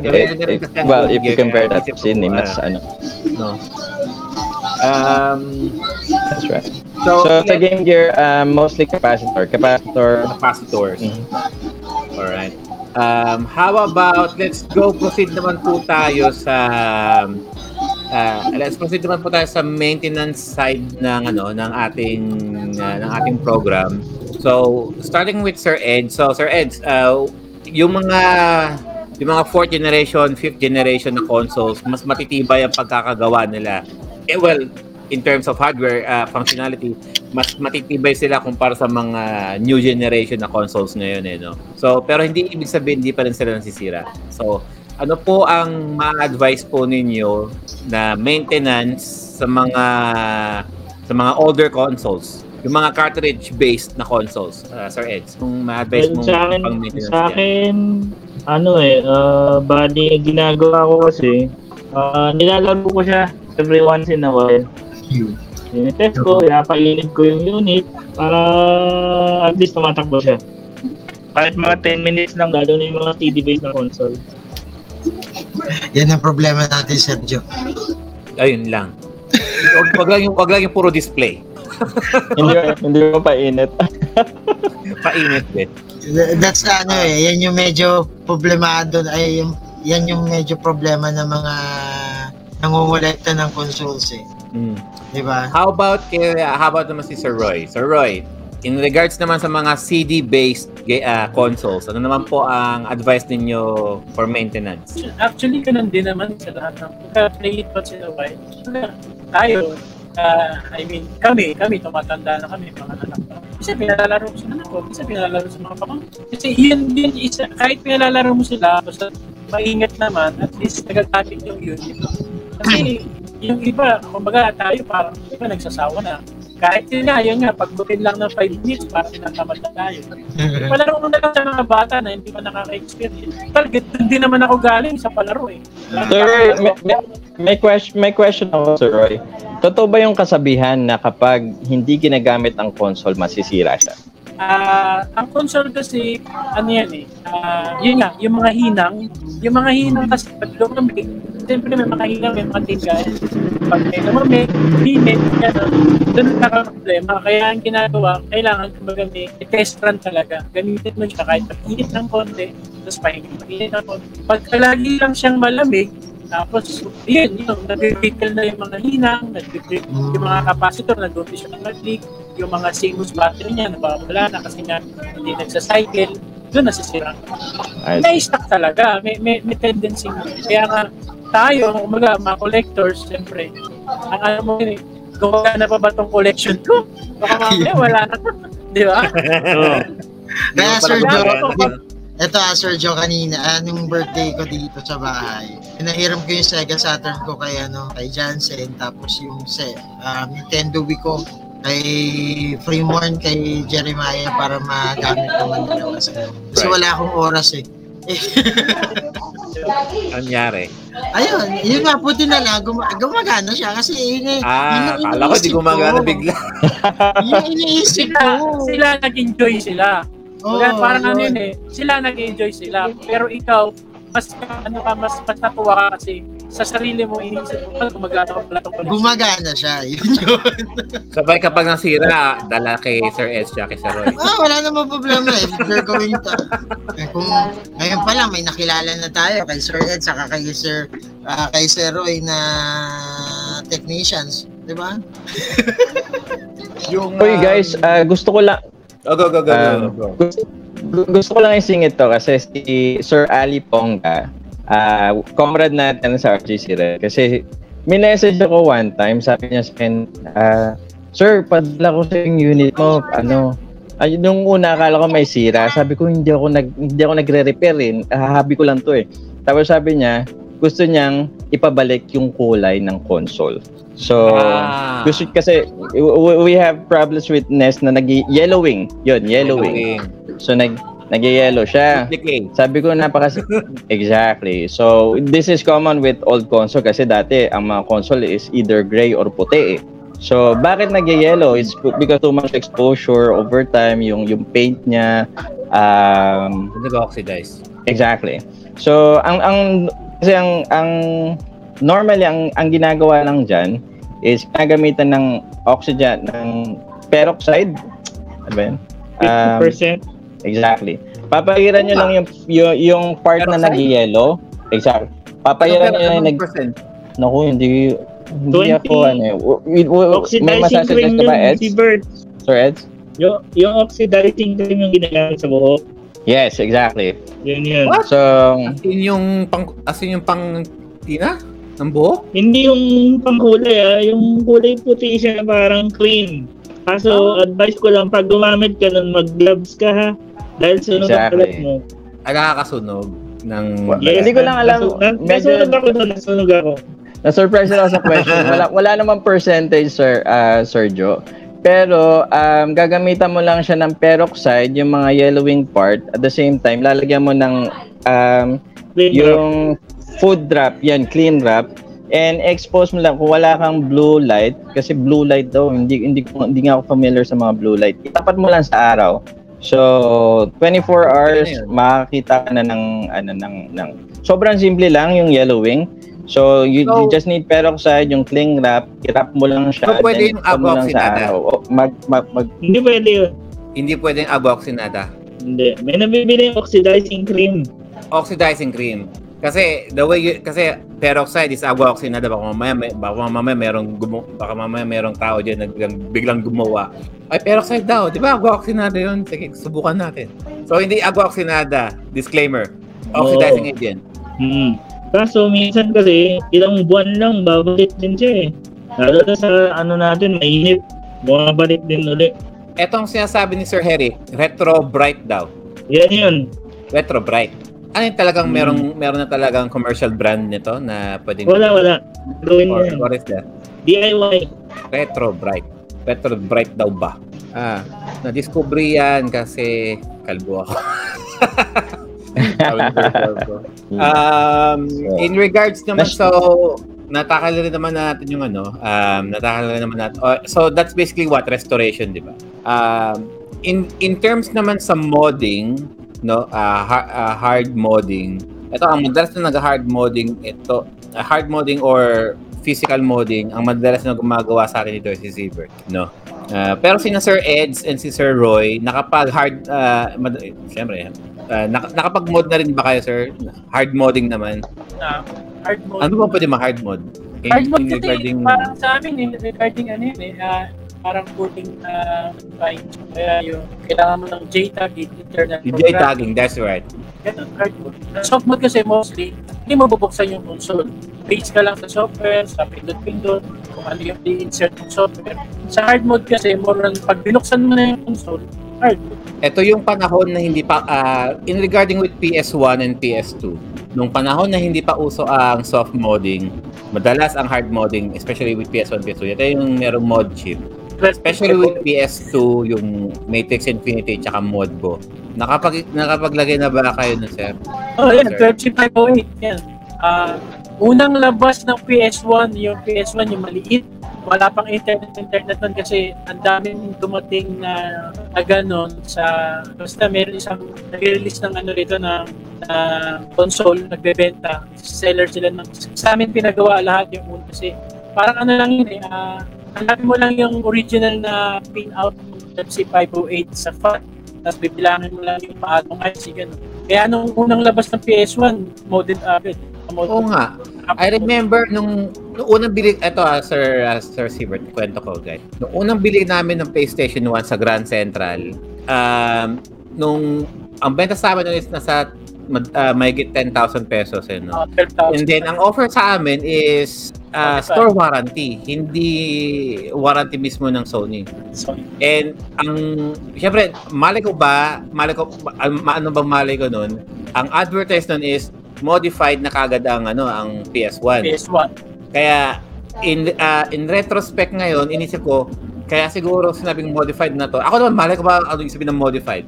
And then, later ko na nalaman na they had to hard mod yung mismong technician nila, in-hard mod na kagad ng PS1 para makapag-play na ng mga bootleg na PS1 games.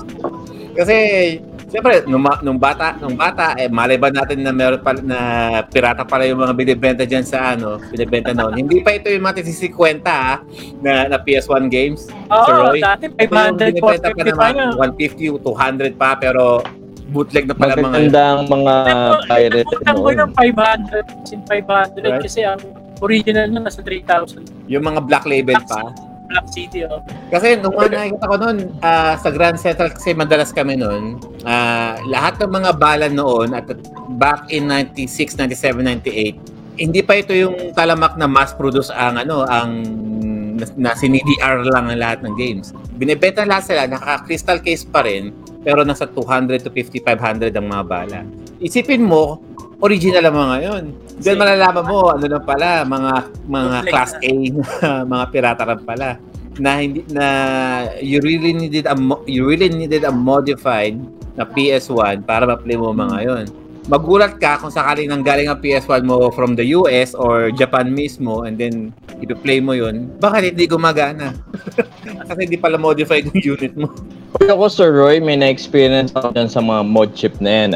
Kasi may nabili akong mod chip na PS1 na kahit binilang ko pa ng replacement na lens, ayaw pa rin gumana. So, tinry ko buksan, nakita ko merong yung mod chip niya, hindi nakadikit doon sa kung saan man siya dinikit. So, ang ginawa, tinanggal ko yung mod chip. Doon ko lang nalaman, yung mod chip pala nagpo-post, bakit ayaw mag-play nung lens. So, kung meron kayong, yes, yun pala ang issue minsan. Kumbaga, dinidisable, may mod chip na gano'n na dinidisable niya yung lens na basahan ng original, meron ng certain games na play mo, yung DVDR, yung parang DVDR lang, parang CD. So, may mod chip na parang specific CD lang, CDR lang, pag yung original din yung nababasahin. Yes. Medyo, lesson learned, gumastos Kasi pa ang mod chip, ako ng ang mod chip kasi dati, ang mod chip wala naman ginagawa sa software, hardware lang. Parang may insert lang sa program para i-bypass security na Sony. Kaya pag tinanggal mo yun, it will work as stock original. Not unlike yung, di ba, pag soft mode, kailangan ibalik mo yung software niya na retail. Ayan. Sabi ni Sir Celso, problem sa hard mode, may chance na may masira pag sumablay si tech. Sa case ng PS2, safest pa rin daw ang soft mode. Actually, yung PS2 dati, ano yan, mga 52 na wires, 52 na wires ang kailangan mong hinangin para makapag-play. Sino bang technician ang gustong maglinang ng ganong karami? Grabe, no? 52 na wars. Sa 12C508 PS1, at least, ate nga, kami mga technician, kakuntian eh. Kasi actually, ano yan eh, 6 na wire ang iwa-wire. Ngayon, nakakapag-layout ako ng isang wire lang. Lahat ng pins ng 12C508, naka-jumper na sa board. Mas maganda yun kasi, di ba, ang lens natin, umuuga, ikot. May tendency na matanggal yung hinang. Kagaya yung sa'yo, first viewer, di ba? Kaya natanggal yung hinang. Sa screen, nakakalog ng vibrate. Kaya mas advisable yung sa lang ang wire. Ngayon sa PS2, ano na lang, memory card na lang. O yan, Diba? may question po dito si Sir Fox Frost. Yung PSIO po ba considered as hard mode or accessory? Para sa akin, sobrang worth it ng PSIO. Mas ginagamit ko pa kesa sa PS Classic. To all of you guys who are not aware, itong PSIO, guys, parang siya yung game chart na nilalagay mo sa IO port doon sa likod. Pero ilalagay mo, specific siya na, na cartridge na naka-flash na siya. Ilalagay mo lang yung SD card mo doon sa PSIO cartridge na yun. And then, nakakapagbasa na parang nagbabasa na ng ISO images yung PS1 ninyo.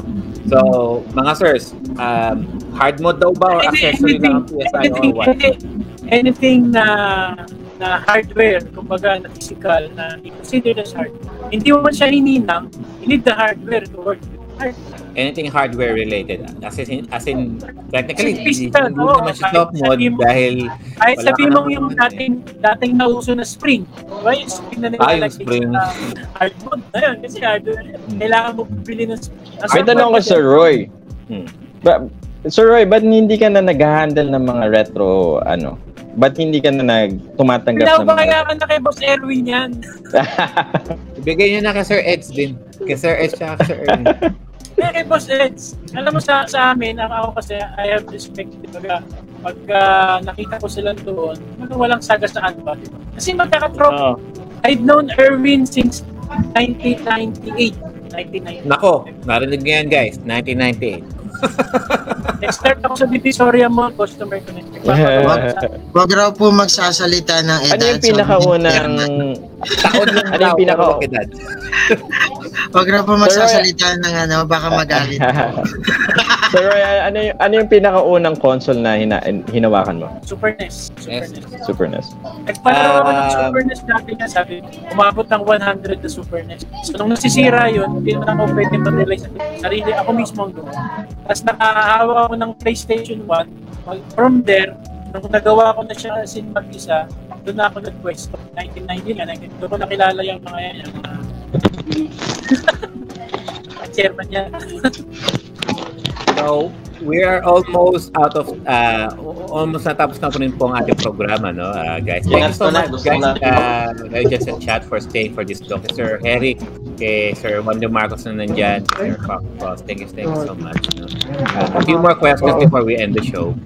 So, eto, sa age po ngayon ng YouTube, no, mga live streaming and all that, kadalasan ang ginagawa ng mga service, mga repair shops, naglalabas sila ng mga vlog or mga videos nila repairing a few issues regarding a few consoles. Naisipan niyo rin po ba mag-create ng channel para yun, kasi iba rin po yung word of mouth lang pero iba pa rin yung nakikita ng tao na kayo mismo ang gumagawa, para at least yun yung magiging market ninyo sa mga tao na, oy, mukhang alam nito ang ginagawa niya, puntahan nga natin to, nakita natin kung paano siya gumawa. Naisip niyo na po bang gumawa ng parang gano'n na channel na you are repairing yung mga consoles ninyo para yun po yung magiging model po ninyo para puntahan kayo ng customer lalo? Sir Roy muna. Actually, May nung opinion ba? na-encounter ko yan sa YouTube dati, yung ito na isang sikat na YouTuber dati nag-repair, yung maraming views. Na-try ako sumali sa forum niya. Tinry ko kung talagang may matututunan ako dahil siyempre marami siya. Kaya lang, parang puro tanong lang pinagawin ko sa akin. Sa akin naman kasi yun nga, I mostly rely sa word of mouth. Kasi kung, para kaming pagpalagay natin, yun nga, hindi ko kailangan i-prove yung sarili ko na marunong ako. Yun ang sa akin, sa akin. Kasi kung parang inaano na, eto, kaya natin. Nasa ano mo naman yun, nasa description naman ng services mo. Kaya, yun lang sa akin. Saka wala nang oras mag-edit. Mag-edit pa yan. Recording pa, mag-edit pa. Siyempre magre-record si Roy habang inaayos yung tapos Actually, mag-edit. dati nagaganyan ako just to prove na. Kasi nga, dati hindi na may nagre-revolve na sa Pilipinas. Sa dami ng atake, just para patunayan lang sa kanila. Kaya nga yung shop ko dati before pandemic, kasi open. Pwede ka lumapit, pwede tayo magkwentuhan habang ginagawa. Kasi yung client, nandiyan siya. Pero ipo-broadcast mo pa, parang theatrics na lang. Totoo lang, yung guys sinalihan ko po, siguro sa YouTube lang siya magaling talaga. Bagay. How about kayo naman, Sir Eds? Naisipan nyo na rin bang mag-post ng repair nyo, Sir Eds? Ako wala, hindi ko naisip yun. Kasi tulad sinabi nyo, sa bahay lang naman kayo. Pero syempre, ibig sabihin, kailangan nyo mag-footage, di ba? Pero Ginagawa kayo. sa akin kasi sa customer lang, baga may nagpagawa, ayun, bibidyoan ko bago ko i-send sa kanya. Pero yung ipakita ko pa sa ibang tao, parang alam na rin nila yun bakit pa? Kasi di ba, Actually may comment dito si Marlon. Teka, hinahanap ko lang. Regarding sa mga ganyan. Mas mahal daw kasi magpagawa or magpa-repair sa mga technicians. Gusto ko sanang sagutin kanina, sabi ko.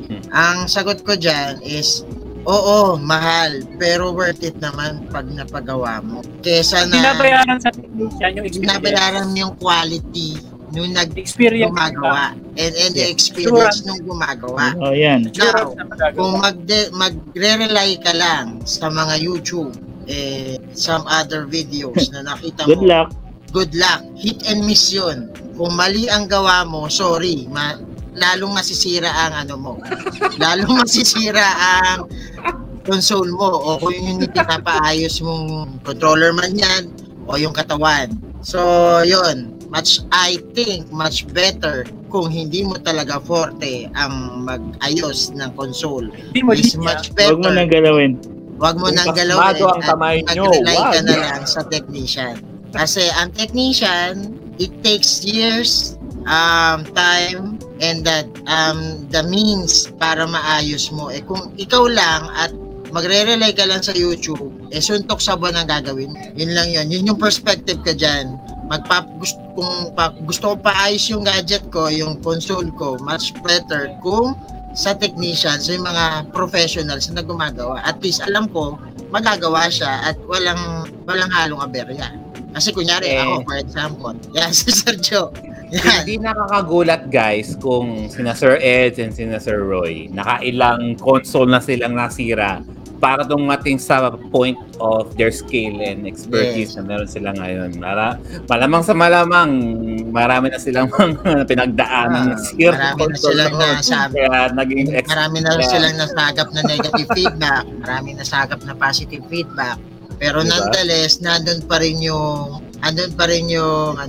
yung expertise nila and nandun pa rin yung time na nakuha nila, which regards on repairing things, on repairing gadgets or consoles. Sabi ni Sir Celso dito, I think the key for the techs to adapt to the time. Maximize the use of Facebook and YouTube to promote their skills and service. Well, Ang preference Facebook na rin at siguro ng tech yan, no, Sir Ed?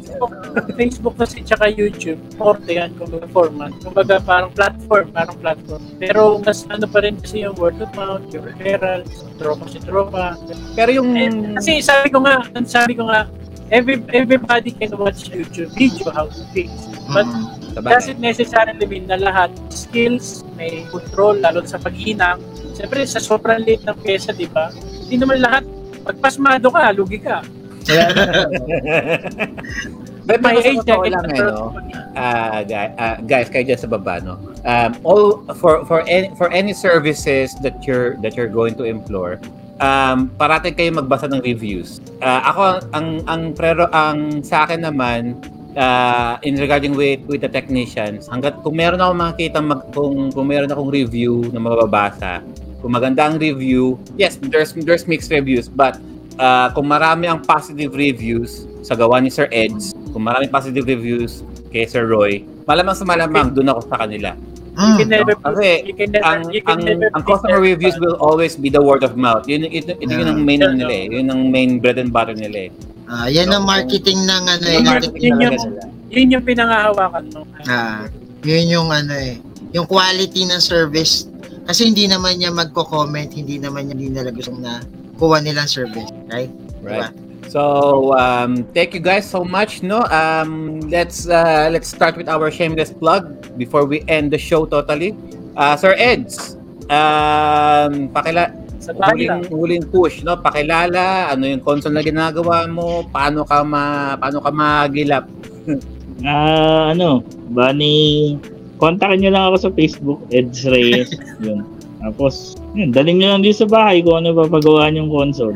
So, yung specific na console na medyo magamay. So, family computer, SNES, 64, Game Boy, Wii. Puro Nintendo. Yung mga mini, yan. Sega. Gumagawa rin ng Sega. Genesis yan. Yun naman. Saan daw yan, sir? Saan daw kayo daw, Sir Ed? Saan daw kayo? Sa Cristobal Street, Sampaloc. Cristobal Street, Sampaloc, Maynila. Alright. Yan daw si Sir Eds, guys. Old generation Nintendo and Sega. How about si Sir Reginald? Yan sa akin, PSP Repair, LRT Cadets, Manila, Big Capo Church, Hunting, PS3, PS4, PS5, Xbox, mostly yung mga... Sorry, medyo mahina yata, Sir Roy. Bali, mostly yung mga latest consoles na mga PS3, Xbox, PS4, PS5, Xbox One, Steam, PXP, Nintendo Switch yan. Alright. Uy, gumagawa na rin ng Switch si Sir Reginald. So makikita nyo si Sir Reginald, ang kanyang shop ay nasa malapit sa Carriedo LRT station. May bandang Santa Cruz, Maynila din. Uy, sabi ni Sir Herrick, Sir Eds, i-plug mo din si Sir Herrick. Ayan, si Herrick, yan. Kasama ko yan minsan gumagawa. Yan. Herrick Pinugno. Nag-sale sa bahay nila. Di ba nag-sale ka sa bahay niya, Eric? Oo, hindi nga ako nakaabot. Makikita si Sir Herrick. Nag-garage sale yan. Dito rin sa garage sale. Balik-balik Sampaloc. Alright. Alam ko si Sir Herrick sa North Mall ko nakikita. Hindi ako nakaabot doon sa sale ni Eric. So alam ko na kung saan ko papaayos yung Sega Genesis ko, SNES, sa kapamit. In case na magkaroon. Sir Eds, gumagawa ka ba ng GameCube? Anong klase? Gumagawa rin. Swiss yun. Yung Swiss mod ng GameCube. Gumagawa rin ako. Si Sir Herrick nandito. Si Sir Herrick, Sir Ray, bumili ako, meron binibenta si Sir Herrick noon na 5 GameCube. Parang tag-100 yata ang isa. Binili ko lahat. Tapos pinamigay ko kina Sir Carlo, yung iba. Tapos yung isa sa akin. Dinala ko rin sa Australia. Gumagana naman siya. And then after 2-3 years, pumalya. Sir Eric, yung GameCube na nakuha ko sa'yo, pumalya. At least 2 to 3 years, Pero at least tumagal. 3 years kasi hindi ko ginagamit. Ayun lang. Ayun lang. So, warranty naman yun. 3 days warranty lang naman. So, pwede pa kaya ito. Pagdating mo ng August, Sir Joe. Hindi ko kasi madalas gamitin eh. Pero pagbalik mo na, Sir, ng August, Sir Joe, ayan na. Pwede ko na Pabalik ko ng ako sa Sir Pilipinas. Eric. Sir Eric, ako muna ang pupuntahan ko, Sir Eric. Kapag hindi mo nagawa, bibigay ko Sir Eds. Kontakin mo muna ako. Kontakin mo si Eric. Yan. Sir Eric, alam ko 3 days lang yung warranty mo, pero Ano raw yan? Sabi ni Boss Eric, lifetime warranty. Basta RGCP. RGCP. Basta RGCP, madaling lapitan. Pag ginamit mo, wala nang warranty. That's the good thing about the community eh. Marami talaga eh. May madaling malapitan eh. Which regards. So, ang dami ko nang iuwing console. Yung Xbox 360 ko, diretso kay Sir Roy. Charot. Hindi. 360, yung 360, yung PS3, yung GameCube. Yung SNES ko kasi nabuhay ko na eh. So, ang bibigat pa naman ng mga to. Tangina. Alright. How about Sir, shameless plug, Sir Retro Freak, Sir Ray. Saan ka nila makikita? Well, shoutout sa Pinoy Retro Gaming Community. Yan. Retro Freak Gaming last week, nagpa-raffle stream tayo dahil yun nga, it's my budol month. Happy birthday. Of the year. Happy birthday ko. Nagpunta rito yung some of the PRG members. Yan. You can catch my stream live. Subject, wala akong duty kasi nasa medical field tayo. You can catch me streaming Ligaya 2 at the same time some retro games like arcade fighting games tayo eh. Medyo forte natin fighting games. So yun. Yun lang. Retro Freak Gaming. Tapos shoutout sa Mega Cat Studios yung namin tawag doon partner. Yes. Abangan po yan. And of course, ako po si Joe. So syempre, ipa-plug po natin ang show. Timeless Gamer PRG guys. Sa mga hindi pa po nakaka-catch po ng aming previous episodes, you can catch our live video episodes by going sa Facebook page po ng Pinoy Retro Gaming, or kung YouTube naman po kayo, go to YouTube. Search nyo lang po Timeless Gamer PRG. Kung Twitch naman, under Pinoy Retro Gaming pa rin. Or kung gusto nyo lang naman po makinig, okay lang po yun. Available po ang aming previous episodes sa Spotify, iTunes, Google Podcast, and Apple Podcast. Ibibida rin po namin ngayon ang RGCP, the Retro Gamers Collectors End of the Philippines. All sa lahat po ng mga naghahanap po dyan ng retro and modern consoles, video games, cartridges, CDs. Hey, repair din, no? Console repair. Punta lang po kayo sa RGCP. Mag-post lang po kayo doon. It's a private Facebook group. Unfortunately, meron lang po kayong kailangang daanan na proseso para makapasok po sa grupo. But, katulad po na sinabi ng Sir Ray, integrity, nandun po ang RGCP. Magaganda po ang mga matitino po ang mga nagbebenta po doon, ang nag-offer po ng services. Just go to Retro Gamers Collectors of the Philippines, a Facebook group. We got it all for you. So, and of course, ang partner affiliate din po ng Pinoy Retro Gaming, the Mega Cat Studio. So, abangan din niyo po ang magiging live shows na ipapalabas po ng Pinoy Retro Gaming. Kasama po ang inyong mga host coming from PRG doing their own videos in regarding po sa video games released by Mega Cats Studio, no? And of course, thank you all so much ngayon guys sa mga nandito sa chat. And as always, our video games and our bodies may grow out of date, but our gaming experiences will forever remain timeless. Bye-bye guys. Thank you so much. Sir Reginald, Sir Ed, thank you. Salamat Sir Roy, Sir Ed, salamat po. Basta Roy, thank you.